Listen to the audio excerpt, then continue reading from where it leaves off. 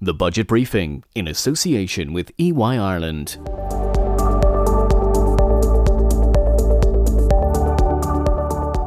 This budget is something that is going to be very challenging, notwithstanding where the Irish economy is. The quality of the workforce, in my view, is absolutely paramount. So investment in education is essential. What business will look for is stability and kind of a long-term roadmap here as to how the government plans essentially to bring the exchequer finances back into balance and the role that businesses can play in that. Hello and welcome to the Budget Briefing, your guide to Budget 2022 with me, Sorcha Corcoran, and association with EY Ireland. In this two-part series, I'll be joined by tax experts and economists as we look ahead to and review what the government is planning for the nation's finances next year. Will there be tax cuts and bonuses? What COVID-19 and other supports will remain for Irish businesses? What will happen to our corporation tax rate? And what's in store for us with inflation and energy costs on the rise? There's so much to get through and in a time of great uncertainty. So I'm delighted to say I'm joined by Jim Power, economist and co-host of the Other Hand podcast, plus Kevin McLoughlin, EY Ireland's head of tax, and Annette Hughes, Director of Economic Advisory Services at EY Ireland. You're all very welcome to the show. And Jim, before we get into the nitty-gritty of it all, perhaps we should start by putting the budget in the context of the revised upward economic projections from last week. The main upgrade to the economic forecast from the Department of Finance involved 2021 because since the economy reopened, there's been a very, very strong rebound in economic activity. And of course, the multinational sector continues to make a very strong contribution. So GDP is now forecast to come in at around 15.6% in 2021, which is very, very strong. But then if you look at the remainder of the forecast from 22 out to 25, small tweaks to that really. So the Department of Finance is looking at, growth of 5% next year, basically slowing down to about 3.5% by 2025. So a steady state economy is forecast in the medium term. The Minister for Finance and the Minister for Public Expenditure Reform both clarified that these upgrades to the forecast for this year would not influence the budget day deliberations. And those budget day deliberations were set out quite clearly in the summer economic statement back in July. So on budget day, we're expecting an expenditure package of 1 billion, a taxation package of 500 million. And that comes on top of other money that had been pre-committed. But we're really talking about 1.5 billion in new measures on budget day. So it's not a significant amount of money. But I guess from the perspective of the Department of Finance, the economic backdrop against which the budget is being presented is better than it might have been. The economy is rebounding strongly. It is reopening steadily. Economic activity is coming back. Consumer spending is particularly strong. But the other thing that the department will have to be, or the minister will have to be mindful of, is the very uncertain international backdrop. There's a lot of very worrying things going on in the world economy at the moment. And a lot of this is related to the post-COVID world. There's a lot of legacy issues. So supply chain problems, for example, energy costs are rising very strongly. We've seen particularly natural gas highlighted, but oil prices and many other commodity prices are rising strongly. And indeed, I heard one commodities trader in New York last week describing this as the great financial crisis for the commodity sector. So that does set a more challenging international backdrop. So I think the Minister of Finance would be correct in sticking to the projections that were made for the public finances back in July, that based on this resurgence in economic activity, they should not go for a more expansionary package. I would definitely advocate a pretty cautious approach to this because, as I said, there's still a lot of legacy stuff from COVID that creates a lot of uncertainty. And of course, from an Irish perspective, there is also the spectre of Brexit hanging over the economy still. Okay. And I mean, in that context then, there are so many areas that need investment and spending. If I could come to you, Kevin, how are the government going to prioritise the areas that need the investment and balance the books in the process? interesting thing for me, Sorcha, I think is going to be to what extent tax is going to have to play a role in the years ahead in terms of bridging the gap in the public finances. And there's no easy answers to that in reality. And I think when you look at this year's budget, I mean, some taxation measures have already been announced. I mean, the carbon tax we know is going to increase. That's already committed to.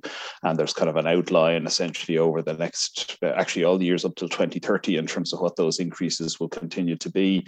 There's been changes in local property tax, which again were announced over the last couple of months, which again, I think we'll see the take from property tax increase reasonably significantly compared to what it was. And I suppose I think there will be, to Jim's point, probably modest enough tax package of measures to be announced on the day. I think the Taoiseach probably last week maybe signalled what they might be, which is essentially kind of to do with some widening of tax bands, which I think in his words was very much around trying to design to keep people able to kind of afford an increase in cost of living. And again, so I think they'll be very targeted, and I think they'll be modest enough in overall terms. Yeah, and Annette, I mean, inflation is something that is a bit of a concern for many people. The European Central Bank has said this is a transitory thing, but really on a day-to-day basis, we are all looking at maybe rising electricity costs, and in construction, the supplies are costing more. What would you say about inflation and how this can be tackled in the budget? Yeah, and there's no doubt about it, Sorcha. We've seen inflation grow towards 3% last month. In the Eurozone, it's equally high, around 3.7%. We've seen building materials inflation in particular growing very strongly due to a range of factors. Shipping containers have gone up, the cost of just really post-pandemic issues around getting the supply chain up and working again. And that's going to impact on the delivery potentially of the NDP and the cost of doing so. So I think, this budget is something that is going to be very challenging, notwithstanding where the Irish economy is, the fastest growing economy in the Eurozone for now 2 years in a row. I think it's going to be very challenging. The increase in inflation might limit the scope to which the government can start to, increase taxation, given that inflation is already rising and the cost of living is rising, and there will potentially be pay demands on foot of that, which is a concern for the economy.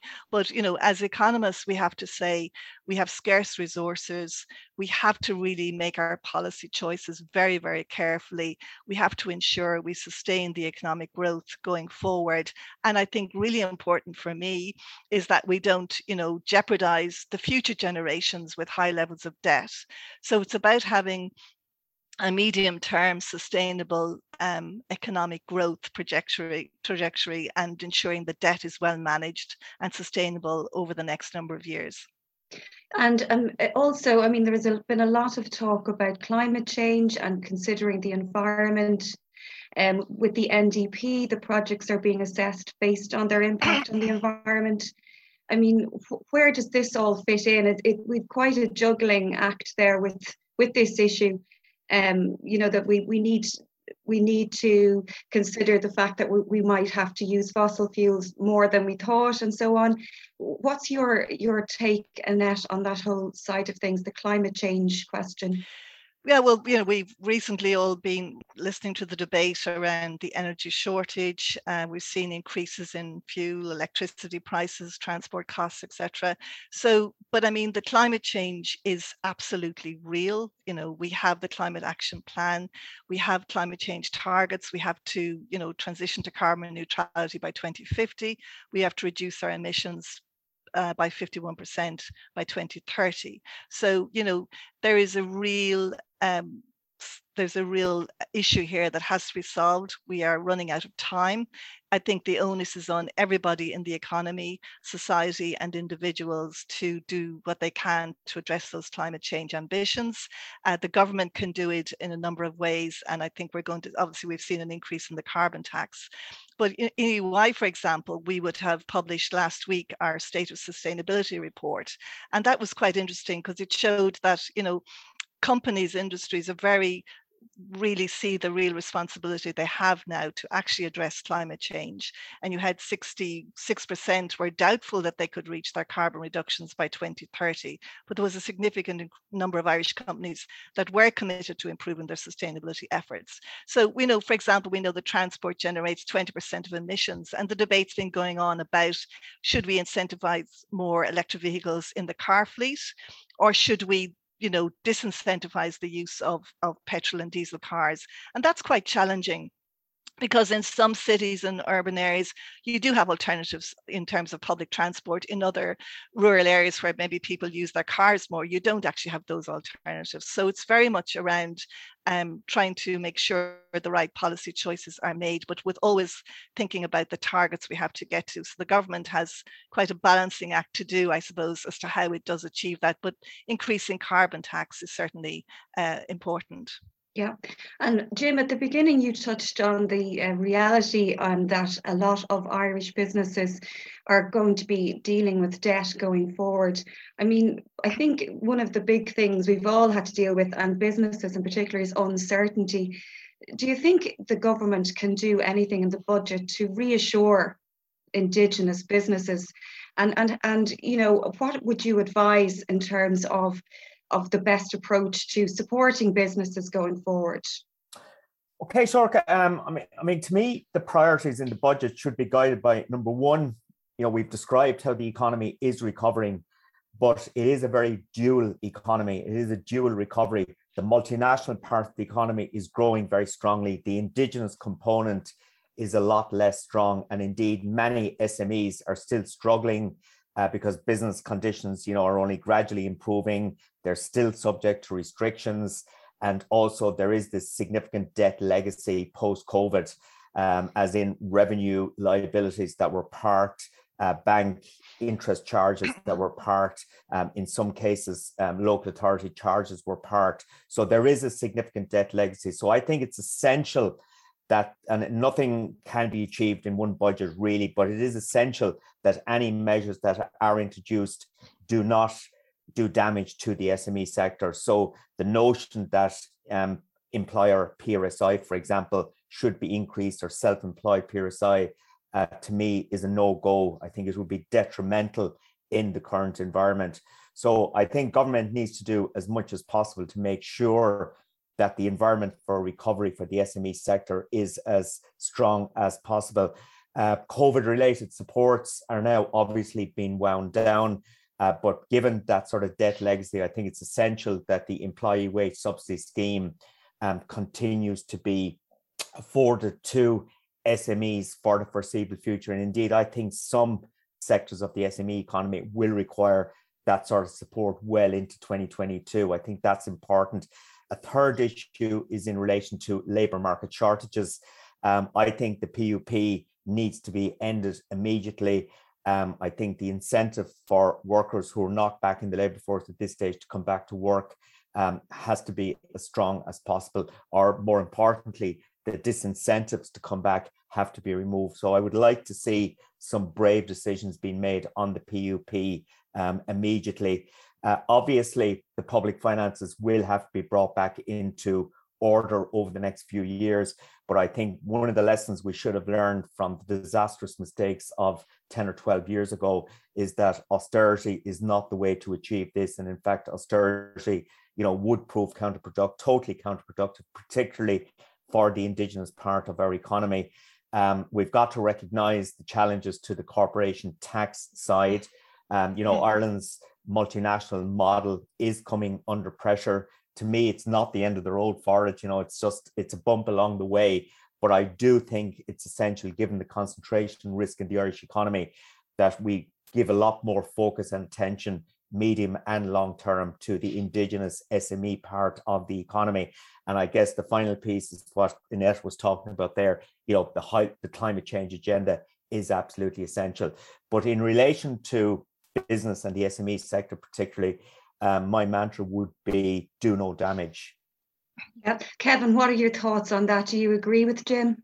I think what businesses will look most towards here isn't necessarily specifics. Obviously, they'll have an interest in that, but I think what they look for is direction of travel. I think you used the word clarity. I think what businesses want is a long-term view. What businesses need, I suppose, is stability to the extent that that's possible, and consistency around decision making on tax policy. So I think what business would look for, I think, in the budget is a sense of what is the long-term plan here. If we aren't going down kind of a route of cost cutting / austerity, then to what extent is tax going to be expected to bridge the gap to kind of bring the public exchequer finances back into line? And some of that, no doubt, I think will come from getting more people back working and raising employment taxes related to that. Some of that, I think, will be around hopefully continued buoyancy in the economy, which again will generate economic activity and kind of taxes associated with that. But I think what business will look for is stability and kind of a long-term roadmap here as to how the government plans essentially to bring the exchequer finances back into balance, and the role that businesses can play in that. Yeah, and Annette, I mean, one of the sectors that really has become so important is construction. We've mentioned already that the cost of supplies have gone up. We really do need to invest in housing and infrastructure. We have the NDP now being published. Can you just share your thoughts on that whole area, and what can we expect anything in the budget to again give more clarity around this? Okay, well, the NDP has been published, and of course it's a very ambitious programme for infrastructure investment over the next decade. It's not the first NDP to be published. We've had NDPs now for the last 30 years. We've been publishing national development plans. I suppose the difference here is that this is a very ambitious programme with 165 billion of investment. It's coming at a time when I suppose there's a significant agenda for government with the Housing for All, the Climate Action Plan, and the 165 billion in terms of the NDP. It's coming at a time when we have significant risks around construction inflation, around the building materials supply chain. It's coming at a time when the construction industry, which I think has never been as important as it is today in terms of delivering this NDP. So, it's a very unproductive sector. It's one of the least productive sectors of the Irish economy. It performs very poorly in line with its international comparisons, other countries.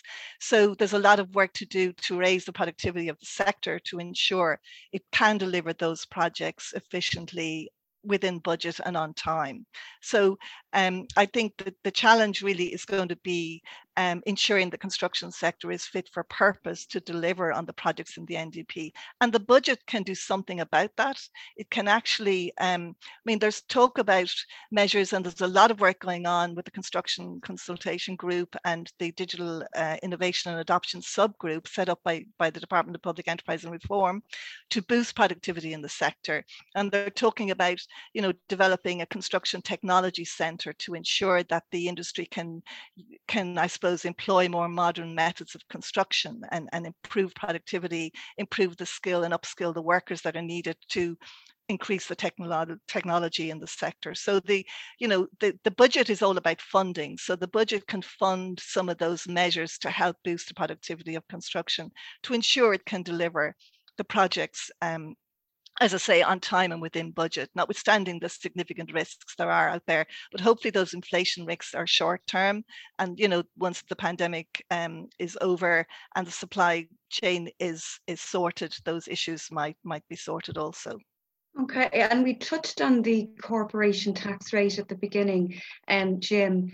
I mean, how worried should we be about foreign direct investment, bearing in mind this threat over our corporation tax rate and the pressure that's on the country to raise it to 15%? Yeah, I mean, this agenda has really been building since 2013, when Ireland was described as a tax haven in the US Congressional Committee in relation to the Apple situation. And the international pressure to reform corporation tax has been building since then. We had the EU's Common Consolidated Corporate Tax Base. We had the base erosion and profit shifting agenda being driven by the OECD. And that is now starting to materialize in what was agreed by the G7 and the G20 in recent months about the need for a minimum corporation tax rate of at least 15%. And I also think very more significantly from an Irish perspective, because an increase in 12.5%, 15% isn't exactly a dramatic deterioration in our tax attractiveness. But I think what is probably more significant for Ireland is the increased move to try and ensure that corporations pay tax in the jurisdiction where the economic activity occurs rather than where the balance sheet resides. And in that context, Ireland is very definitely being targeted, and it is really difficult to model the impact of these things. They are going to happen. There's no doubt about that. And Ireland can only resist signing up to this deal for so long. We will eventually, and I think pretty quickly, succumb to the pressures and sign up, because if we don't, I think the consequences would be a lot more negative. So the government is playing politics on this at the moment, but will roll over and sign up. As I say, it's very difficult to model exactly what the impact will be. The Department of Finance is sort of suggesting that it could knock 2 to 3 billion off our corporation tax receipts. Last year, we took in 11.8 billion in corporation tax receipts, which was the highest level ever collected in this country. We are likely to surpass that level this year. But the biggest mistake the Department of Finance could make, which is a mistake we made in the run-up 2007, 2008, was to spend aggressively on the back of what could prove a transitory tax base. So I think it's really important that control over public spending, is one way of addressing this threat to our corporation tax front. And I think the other challenge, and I think the National Development Plan that was announced earlier this week, the budget on the 12th of October, but more importantly, sort of medium-term strategy has got to focus on the other elements of what makes Ireland an attractive location in which to invest. So infrastructure is really important. The quality of the workforce, in my view, is absolutely paramount. So investment in education is essential. The IT capability and infrastructure is really important. Public services like health, education, all of these other things that make Ireland a location where multinational companies want to invest. That's where the real focus has got to be on now, because some of our tax advantage is going to be eroded. So we just work on all of the other areas. And I would like to see that starting in the budget on October 12th. I would like to see the National Development Plan being rolled out as planned. I wouldn't hold my breath on that, because when you think about how many different iterations we've seen of various plans like that, and of course the other area is housing. I don't believe we have a housing strategy as a country. It seems to change from week to week. And there's no sense within government that they're adopting a holistic approach to this problem. They keep focusing in on one or two issues. The solution to the housing crisis, which is an essential part of our competitiveness as well, has got to be multifaceted. It has got to be supply side, demand side, but there needs to be a strategy. Yeah, and Kevin, I mean, I know you have opinions on this as well. What do you believe in terms of the corporation tax rate that we should be thinking about, and particularly in terms of, what Jim was saying there about we shouldn't be spending on the back of hoping that the corporation tax revenues will stay the same? Yeah, I think a couple of things. I think it's quite a difficult position for Ireland to be in at the moment. I think, to be fair, I think over the bulk of the last 10 years, Ireland has very much actually responded to the initiatives that have been there at an OECD level and at an EU level around reforming of the international tax rules generally. So I don't think Ireland has been in any way kind of a laggard in terms of responding to those developments so far. I think the current developments are quite interesting because there's a lot to play out still. There's huge questions over whether the US, for example, will be able to kind of get these proposals over the line legislatively, given how finely balanced things are politically over there.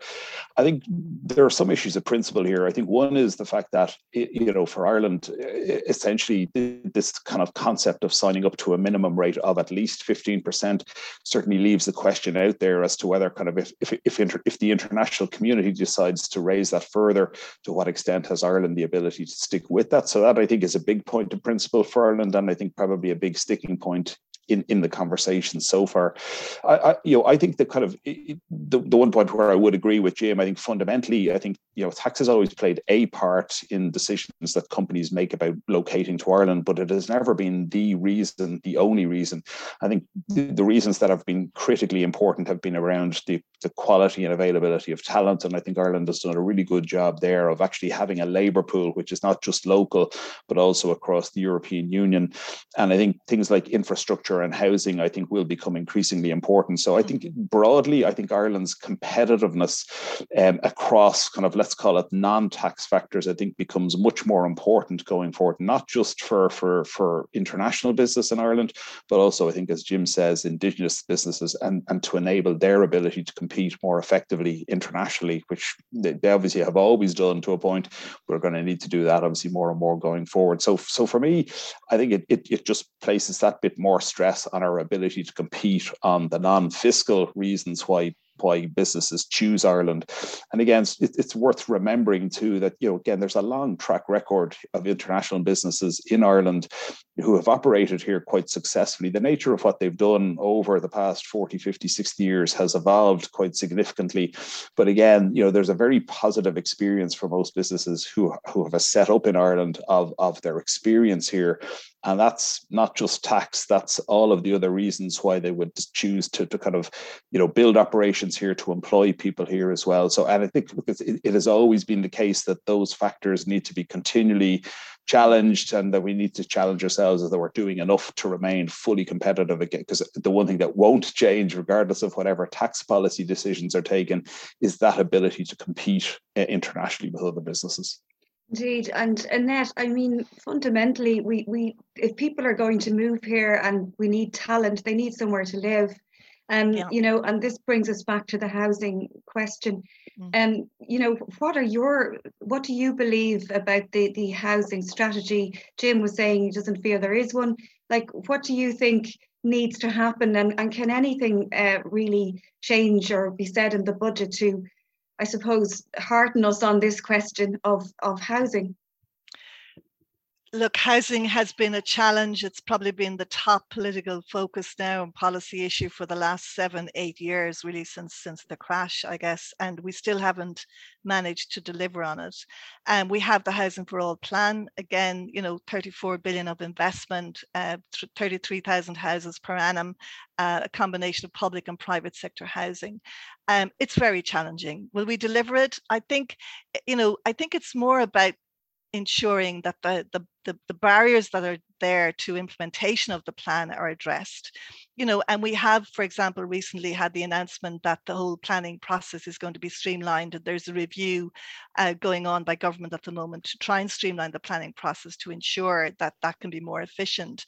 But there are other areas in terms of apprenticeship and upskilling to ensure we can, deliver the housing. But I mean, it's as much about new housing, but I really think there's an opportunity here as well to address the existing housing stock. I mean, when we talk about housing, particularly over the last decade, climate change wasn't really on the agenda. But now we have a really serious target to deliver in respect of our climate change ambitions. And we know from our research there are about 90,000 vacant properties around the country. So wouldn't it be great if the government could find some incentive to encourage first-time buyers to renovate, refurbish, retrofit those properties that are in our towns and villages around the country? they talked about extending the Help to Buy scheme to renovating existing properties. It may not need to be as much as the Help to Buy scheme, but some incentive which brings people back into our towns and our cities, which delivers on the Project Ireland 2040, which delivers on our retrofitting plans by, addressing those 90,000 vacant units, which gives more sustainable development and compact growth in our cities and towns, and avoids people going out and building the one-off houses out in the rural areas which require utilities and services and water, etc. So, that's one certainly area where it's a quick solution, I think, to addressing the housing problem. So it's as much about retaining and protecting and refurbishing the existing stock as it is about building new properties. But there are a lot of barriers, and I think, as I say, the planning, the funding to a lesser extent, but the skills, etc., and the ability and capacity of the industry to deliver those houses. It's really it's not an easy fix, and there are several sides to it, and I wish them luck with it. Yeah, well, I think we all need a bit of luck at the moment. Unfortunately, we've run out of time now, but we're going to revisit all of these topics in the second episode to follow up and see what actually has happened in the budget, and will we have anything to smile about?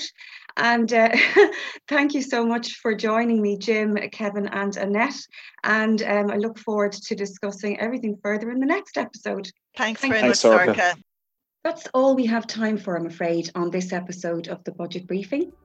But I'll be back next week with episode 2, just after the budget comes out, when Jim and other EY experts will look back on the Minister for Finance's speech and explain what it means for us in the years ahead. Don't forget to rate, review and follow the Budget Briefing on Apple, Spotify or wherever you get your podcasts from. I'm Sorcha Corcoran, and thanks for listening. The Budget Briefing, in association with EY Ireland.